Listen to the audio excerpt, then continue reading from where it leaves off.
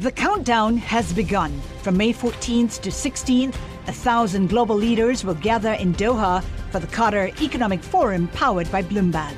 Join heads of state, influential ministers, and leading CEOs to make new connections, gain unique insights, and uncover valuable opportunities in one of the world's most rapidly rising regions. Request your invite for this exclusive event at QatarEconomicForum.com.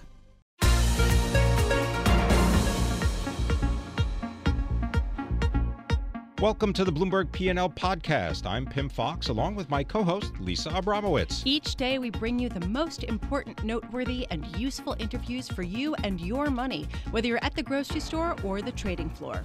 Find the Bloomberg P&L podcast on Apple Podcasts, SoundCloud, and Bloomberg.com.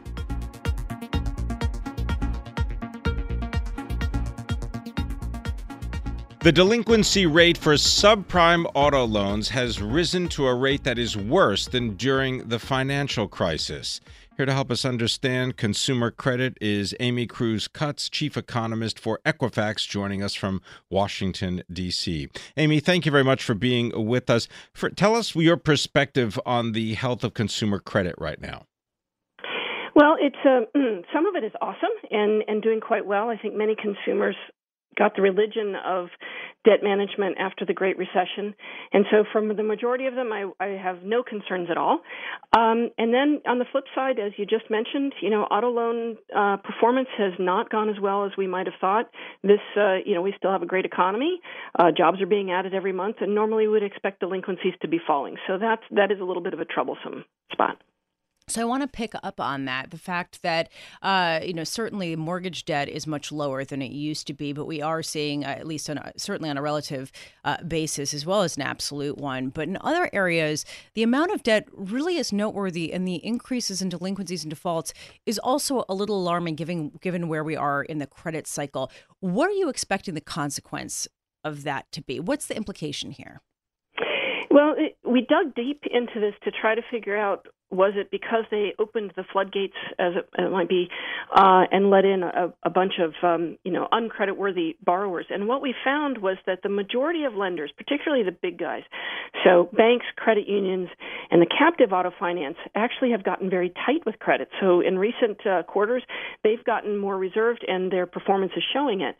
What we're seeing, though, on the flip side is that independent finance companies, so not associated with a car manufacturer, expanded their credit risk offerings and did so in a way that has greatly increased the indexes that you just mentioned of delinquency. So it really has to do with where the borrowers are getting the money and perhaps the quality of the borrowers that are being allowed in under those loans. So it's not as easy as one spot versus another, but what bothers me about that is that these are likely borrowers who are at the very fringe of the economy. And so whereas, a prime credit borrower, if they make a mistake, isn't going to be such a big deal, somebody really at the edge, it could really throw their lives into financial catastrophe. So that's the part I worry about. Go ahead. I beg your pardon. How much of a strain do you think the rise in short-term rates will put on some of these borrowers, particularly the credit card sector, because they end up rolling things over? Yeah, so like auto loans are fixed rate. Most of the mortgages today are fixed rate. So other than new entrance into the borrowing market, there will be very little impact. On the credit card side, a large number of people are the gas and grocery transactors, and so they would have very little impact. Where it will probably have the largest impact is, again, in the subprime sector or the near prime sector, where borrowers are more likely to be using the credit cards as credit as opposed to a transaction means. And so they're already paying very high rates on those loans. The only saving grace there is that their credit limits are usually very low, so they may be, $500 or $1,000 in debt with a high interest rate as opposed to $10,000 in debt with a high rate. So it will have an impact, and it will slow some of the purchases that they might make. They may also move more to things like layaway plans to the extent that the retailers are still offering those. So there are some other options. On the car buying side, they can buy a smaller car. On the home buying side, it's much harder because there's so much competition for the existing inventory that it may actually just delay or altogether wipe out homeownership opportunities. Do consumers actually have the money to purchase these homes, or at least put the down payments forward? Because it seems as though consumer spending is rising at a slower pace. Yeah, it depends so much on where they are in their sort of earnings life cycle. And I think it's one of the reasons why we're seeing the statistics on young families, the millennial generation, delaying homeownership longer than the prior generations did. And it's been getting longer each generation. But I think one of the reasons for that is them taking the time to get the money. And another part of that is that in many cases they don't want to buy a starter home. They want to buy sort of their what we normally would have thought of as a step-up home. And part of that is pressed by the inventory. Again, we're not building smaller homes, so it's harder to get those little ones. The reason why I think that this is such an important area is because consumer confidence and consumer spending has really driven the economic recovery. And as we see delinquencies and defaults increase, albeit still historically low, you just have to wonder, is that consumer running out of steam? I mean, is there sort of a bigger important message here that you're seeing? Well, I'll tell you, one of the more intriguing pieces of this is, as you know, we're in a retail crisis, and many stores are struggling, and for various reasons. Some would say it's the online presence of some of the big guys, but I would also say that a lot of it has to do with their debt structuring, how those companies borrowed money over the past 10 to 15 years that's now coming due that they can't resolve. What's important about that for the consumer is that we do see in locations as well as broadly based, like in the asset-backed securities for securitized portfolios of retail store credit. When a company announces either a bankruptcy or a closing, consumers respond by going delinquent on those cards. Now, what the consumers may not realize is that they still owe that money. The creditors to those organizations surely are going to go after that money. But, it's a very bad consumer behavior, but I think the consumers in some minds are thinking, wow, this company just went bankrupt, declared bankruptcy, so I don't have to pay them back. So we're seeing weird behavior that way. So this is one reason perhaps why the delinquencies are going up, in other words? Yes. Savings rates in the United States. According to Bankrate, about 20% of Americans save absolutely nothing. Another fifth say that they save just 5% of their income or less. Do they need to save more money for things such as retirement or indeed any financial emergency? Absolutely. And the hard part of that is that, if we look on the flip side, that real wages really haven't risen that much, and we're celebrating rising wages today because they're up around 2%. But if you think we've been below 2% on wage increases, but for the past 10 years we've run 2% on inflation, the real value of the money people bring home is less and less. And so savings out of that is very hard. Now, we can quibble about whether the savings numbers are accurate. One of the problems that I have in looking at this is that I might look at a study, for example, by one of the largest mutual fund companies, and they'll say, the average balance of somebody is $50,000, but that's only at their shop. So maybe there's more money out there than we think through these 401k plans or other savings instruments. But the bottom line is that too many people end up at retirement with a very small cushion, and Social Security is not enough. Right. It's great maybe if you're only going to live 10 years, but if you're going to live 30 years, which is more the average expectancy now, it makes it very hard. Amy Cruz-Cutts, thank you so much for being with us. Amy Cruz-Cutts, chief economist for Equifax. The aggregate household debt balances are now nearly $500 billion more than they were at the prior peak back in 2008.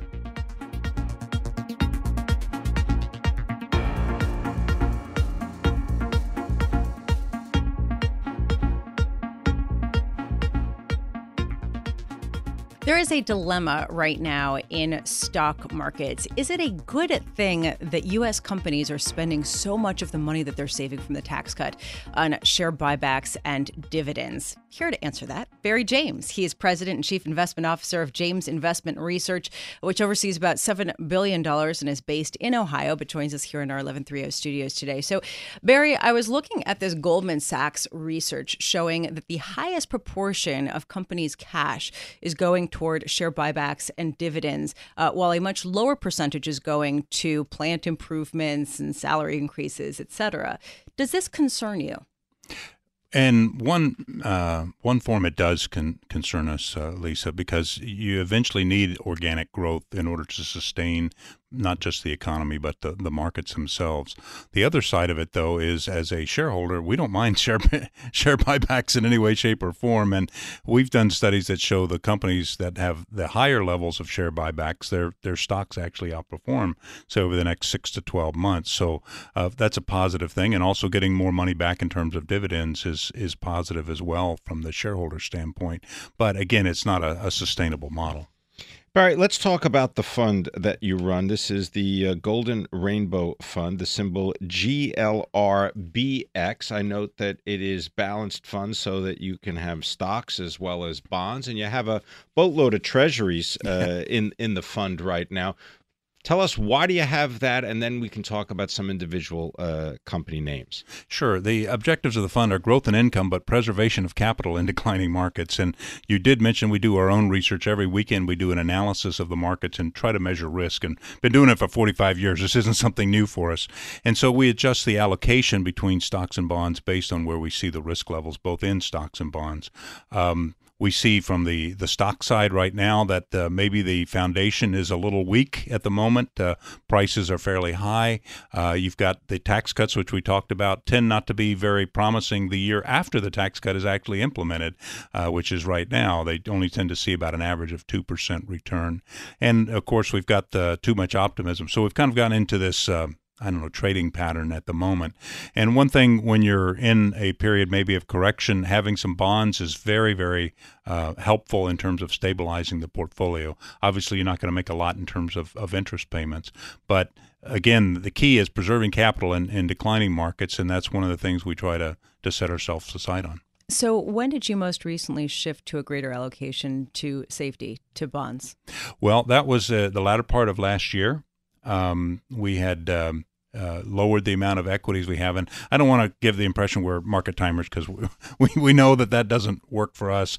But we do try to shift based upon risk levels. And so we'd gotten down to about 40%. Now we're, with the market down a little bit, we've been doing a little bit of buying. So, but you had been down to 40% bonds, and now you've been buying. Well, 40% stocks. 40% stocks. Yes. And so now you're buying stocks. That's what I was going to ask. Where That's are you right. now? I mean, are you basically more risk on? Do you think that the values have declined enough to be to prove attractive at this point? Yes, that's a very interesting time we're in. I think we're in a great shift, if you will, a paradigm shift.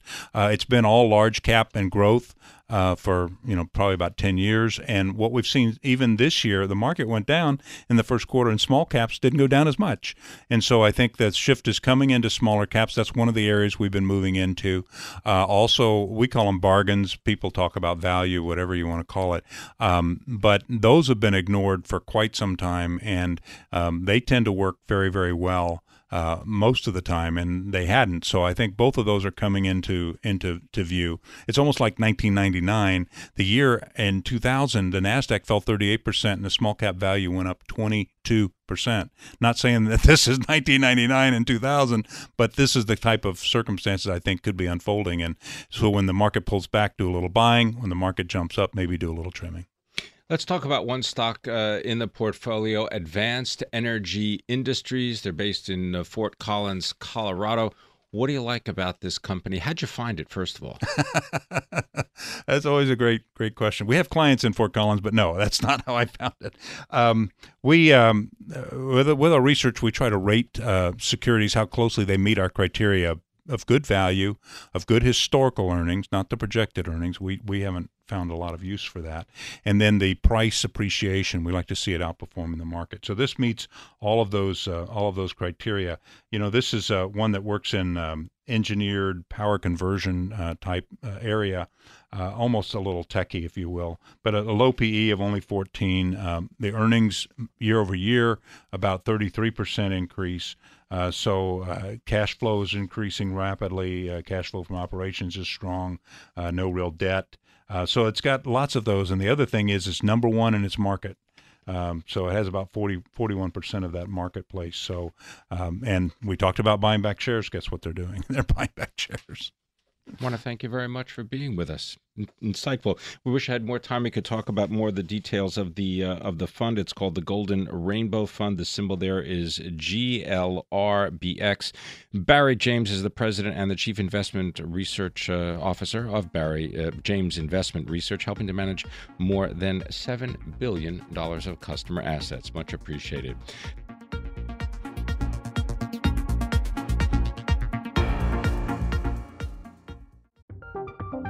From Silicon Valley to Wall Street, the promise and perils of artificial intelligence are playing out on the world stage. But what will the next phase of AI adoption look like? Which companies, from big tech to startups, will dominate? And where do the risks and unintended consequences lie? I'm Emily Chang. Join me at Bloomberg Tech in San Francisco, May 9th, to answer many of the industry's burning questions, alongside Snap's Evan Spiegel, Xbox President Sarah Bond, OpenAI's Brad Lightcap, top researcher Dr. Fei Li of Stanford, and many more. More details and just a few tickets left at Bloomberg.com/TechSF.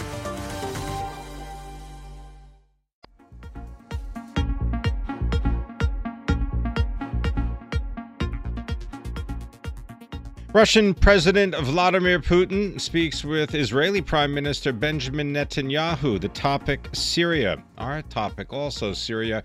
Here to help us understand it is Larry Liebert. He is our national security editor for Bloomberg. Larry, lay down exactly, or what we believe we exactly know right now about what's going on in the region, and what are some of the likely scenarios? Well, we do know that the president toned down his rhetoric a little this morning, at least in terms of the timing of attack. He didn't, saying, I didn't say exactly when and exactly whether. And there are high-level talks going on. In particular, in this case, we're seeing the U.S. working with allies, France and the U.K., France especially, ready and willing to join in, if not take the lead, in some sort of response to this presumed chemical attack. But there are others offering some notes of caution. And just this morning, just a short while ago in his testimony, Defense Secretary Jim Mattis, appearing before the House Armed Services Committee, said that the risk in this kind of thing is it getting out of control. Now, he didn't say don't do it, but he was pointing out there was all of the maelstrom of activity there with Russia there, with Iran there, with U.S. forces, with Turkey there, that things could go awry in any kind of strike. So that's a note of caution. He also, though, said that some things, like a chemical attack, some things clearly require a response. Larry, you talk about all the different voices, whether it's General Mattis or President Trump's tweets, weighing in on this issue. Of course, we also have John Bolton, who just recently took the helm as the national security advisor to President Trump. His deputy just quit or was pushed out, and there has been quite a few exits from the department. How does that affect the U.S.'s response to some of these threats? Well, I think you're going to clearly have the Central National Security team, which still includes Pompeo, the newcomer, the nominee for state, who's a CIA chief, Secretary Mattis, and now Mr. Bolton at the table, and they're backed up, I think, in particular by the U.S. military and its expertise. So, it is a time of tumult. There is a lot of speculation, which Pompeo hit back at today in his confirmation hearing, that these are hardliners. He said he rejected that description, which so many would put on him. But there is a sense of change. There is a sense of a harder line coming. But there's also sort of a continuum of expertise at the Pentagon and elsewhere. Larry, I don't want to diminish anything having to do with the humanitarian aspect of the situation, but what is really the strategic interest of the United States in this? Well, that's to some extent what Secretary Mattis was saying. He was saying that there is a humanitarian goal sometimes to take some action, and obviously there's also the strategic sense that to the extent that President Trump, who's clearly torn on this issue of Syria, to the extent he'd like the U.S. to pull out, this is a message to Russia in particular, as well as the Syrian regime, that the world community can't abide a sort of a permanent free reign of terror in Syria. So there is an argument that at some point you have to signal a demand for some restraint, and that's as far as it goes. But if you took a purely strategic view, as Matt suggested, if it wasn't a matter of such great outrage over crossing this particular humanitarian line, the U.S. probably wouldn't get involved. So since you mentioned Mike Pompeo, who is currently testifying in front of Congress, we should note some of the headlines that are coming out. People say Pompeo did say that he spoke with Robert Mueller. He declined to provide details. Is this significant? Because he declined to provide details, we're not entirely sure, but it does show you. I mean, he would have talked to him in his role as a CIA director. The question is, what exactly was Mueller looking for from him? And clearly, if nothing else, it is yet another reminder of the extraordinary breadth and reach of Mueller's investigation, which increasingly is alarming and angering the president. Larry, any chance that Mr. Pompeo is not confirmed as Secretary of State? There's a chance. He was handily confirmed for CIA. He is a former member of Congress. Yet there are concerns about the State Department and its leadership, and about, again, his hawkish views, even though he fought against that in his testimony today. He tried to address a number of those things. First of all, he said that the U.S. would be very tough on Russia. Yeah. The time for softness is over, which seems a message to the president, too. Yeah. And he vouched for the State Department bureaucracy and the diplomats who have felt so abused under Rex Tillerson. So that will please some members, but whether it's enough to win him the confirmation isn't yet clear. Larry Liebert, thank you so much for being with us. Larry Liebert, National Security Editor for Bloomberg.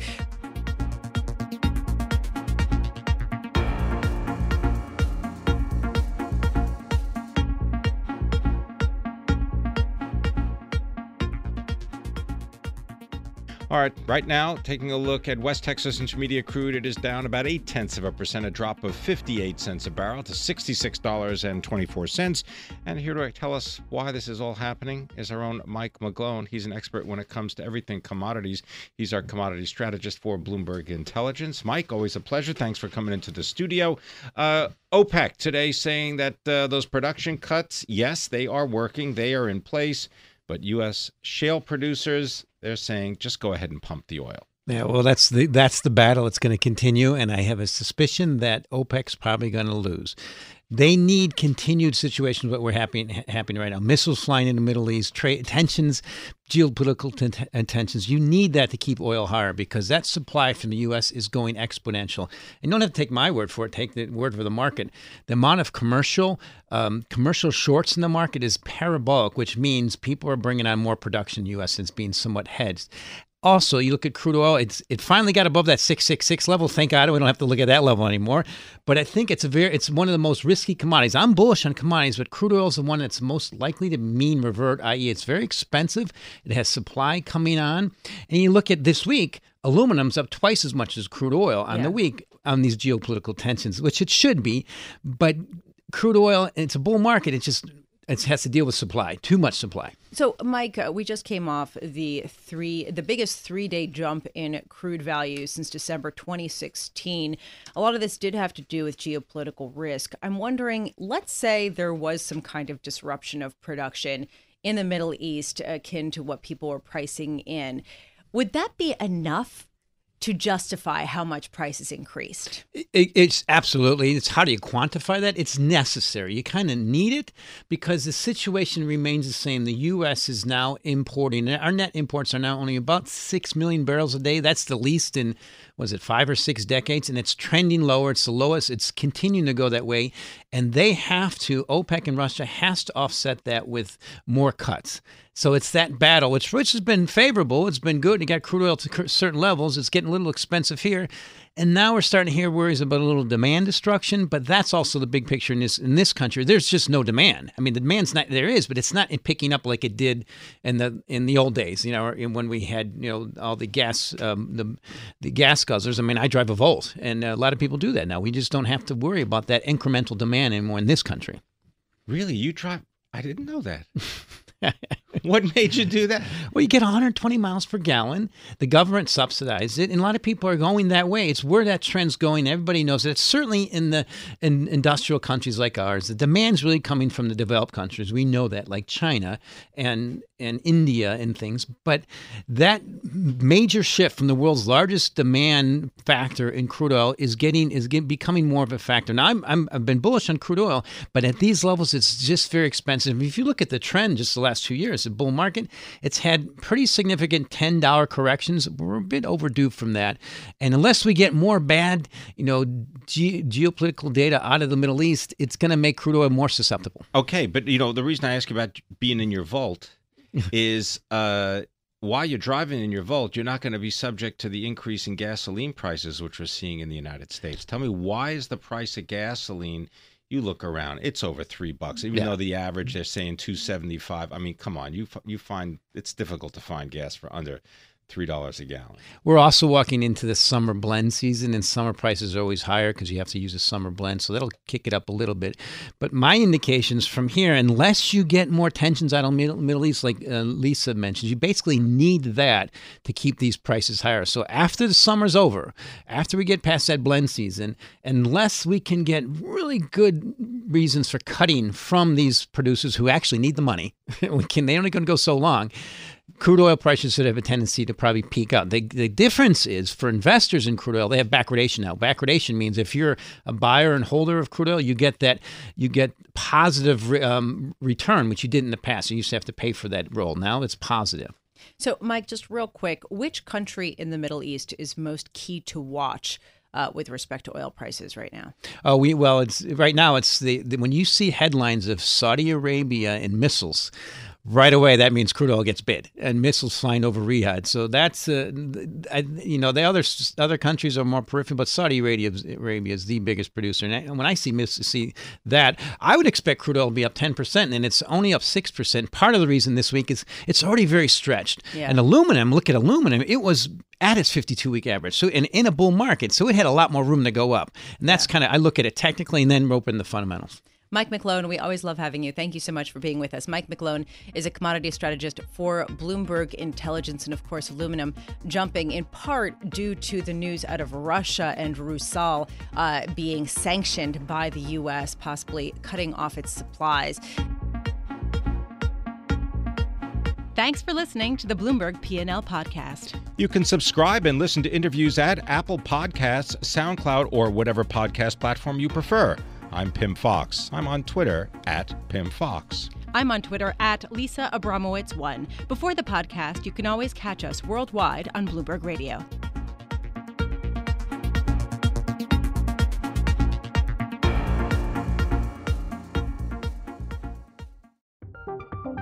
From Silicon Valley to Wall Street, the promise and perils of artificial intelligence are playing out on the world stage. But what will the next phase of AI adoption look like? Which companies from big tech to startups will dominate? And where do the risks and unintended consequences lie? I'm Emily Chang.